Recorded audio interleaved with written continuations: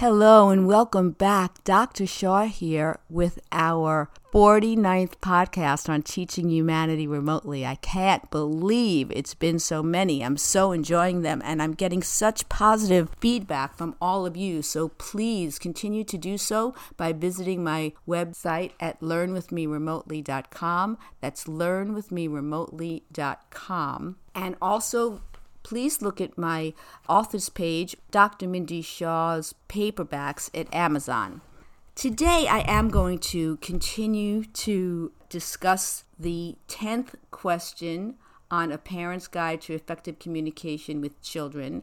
And then there'll be one more that we will discuss in future podcasts, as well as what I discussed last week, the 3 different agreements. We'll be discussing that. Again, they are be impeccable with your word. That's the 4th one. We did that already. And then the 3 others are never make assumptions, don't take anything personally, and always do your personal best. So there are things to look forward to.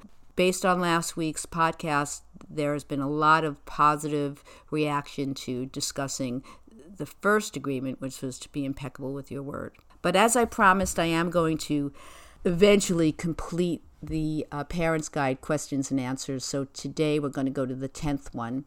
This one really requires me to do a lot of reading because you want to make sure I include everything. So let's start. The question is, are there any subjects that are taboo to discuss with children? And I think that that's such an interesting question and really a very thought-provoking one. So what I said was, to this the answer is yes and no. And I can't completely answer this question with 100% accuracy because I can't possibly know what takes place in your home and what you value in your individual family unit. And I think that's really important. There is no right or wrong answer. Basically, some parents want to tell their children everything, and some parents want to keep everything a secret, and many parents are in the middle, somewhere on that continuum. So you will have to discover what works for you as a family. That being said, however, one thing I do know with absolute certainty is that whenever you speak with your child, make sure you are sharing and communicating in a manner that is completely developmentally appropriate. And I do think that is the key.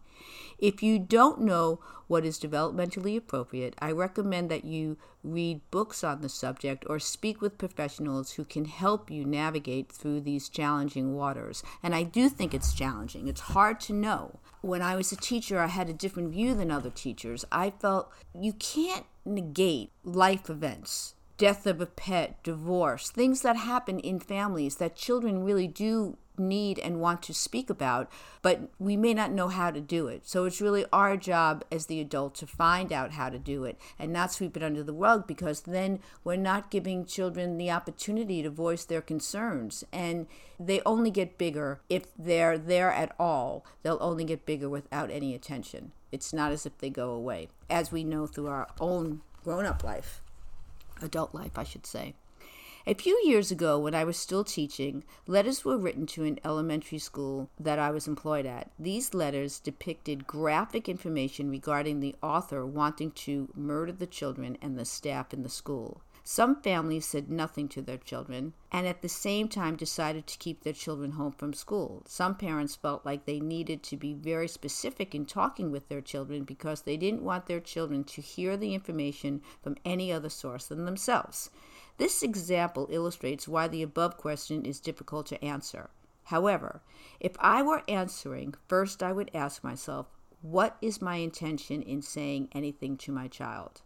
The answer here would be that I do not want my child to hear this news from anyone but me. Secondly, I would ask myself, what information do I share with my child that will be helpful and not harmful to them?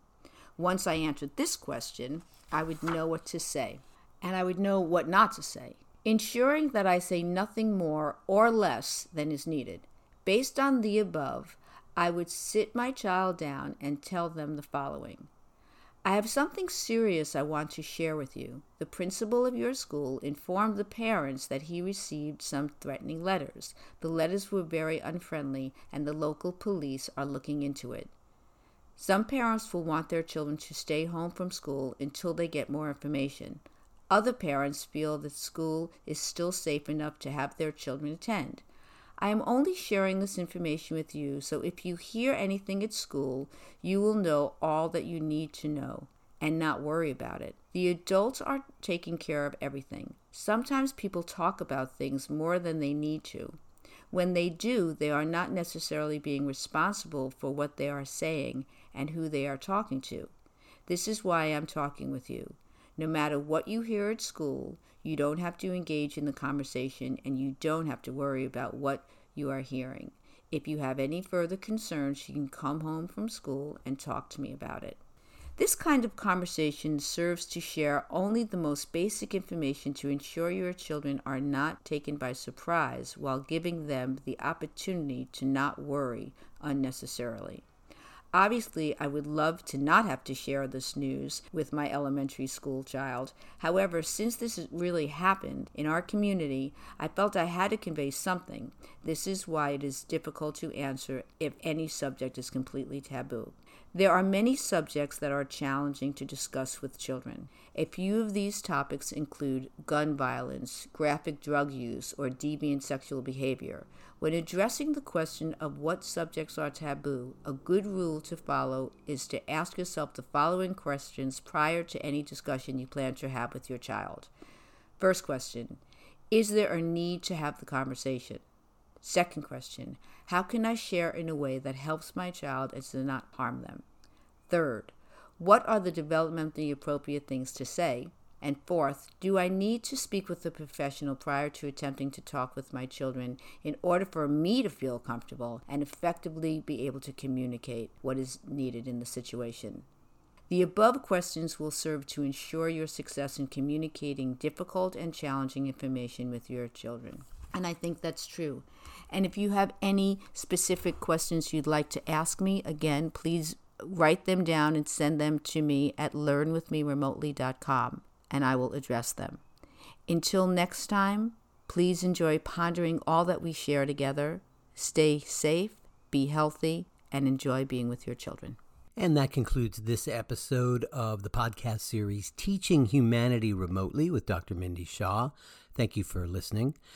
You can follow Dr. Shaw on Facebook. Her page is Learn With Me Remotely. That's on Facebook. That's also her website, learnwithmeremotely.com. Her podcasts and all the books that she's been referring to are on that site for purchase, and samples are there as well. You can follow her on Twitter at Dr. Mindy Shaw 1. Doctor is abbreviated DR, and the 1 is the number 1, Dr. Mindy Shaw 1.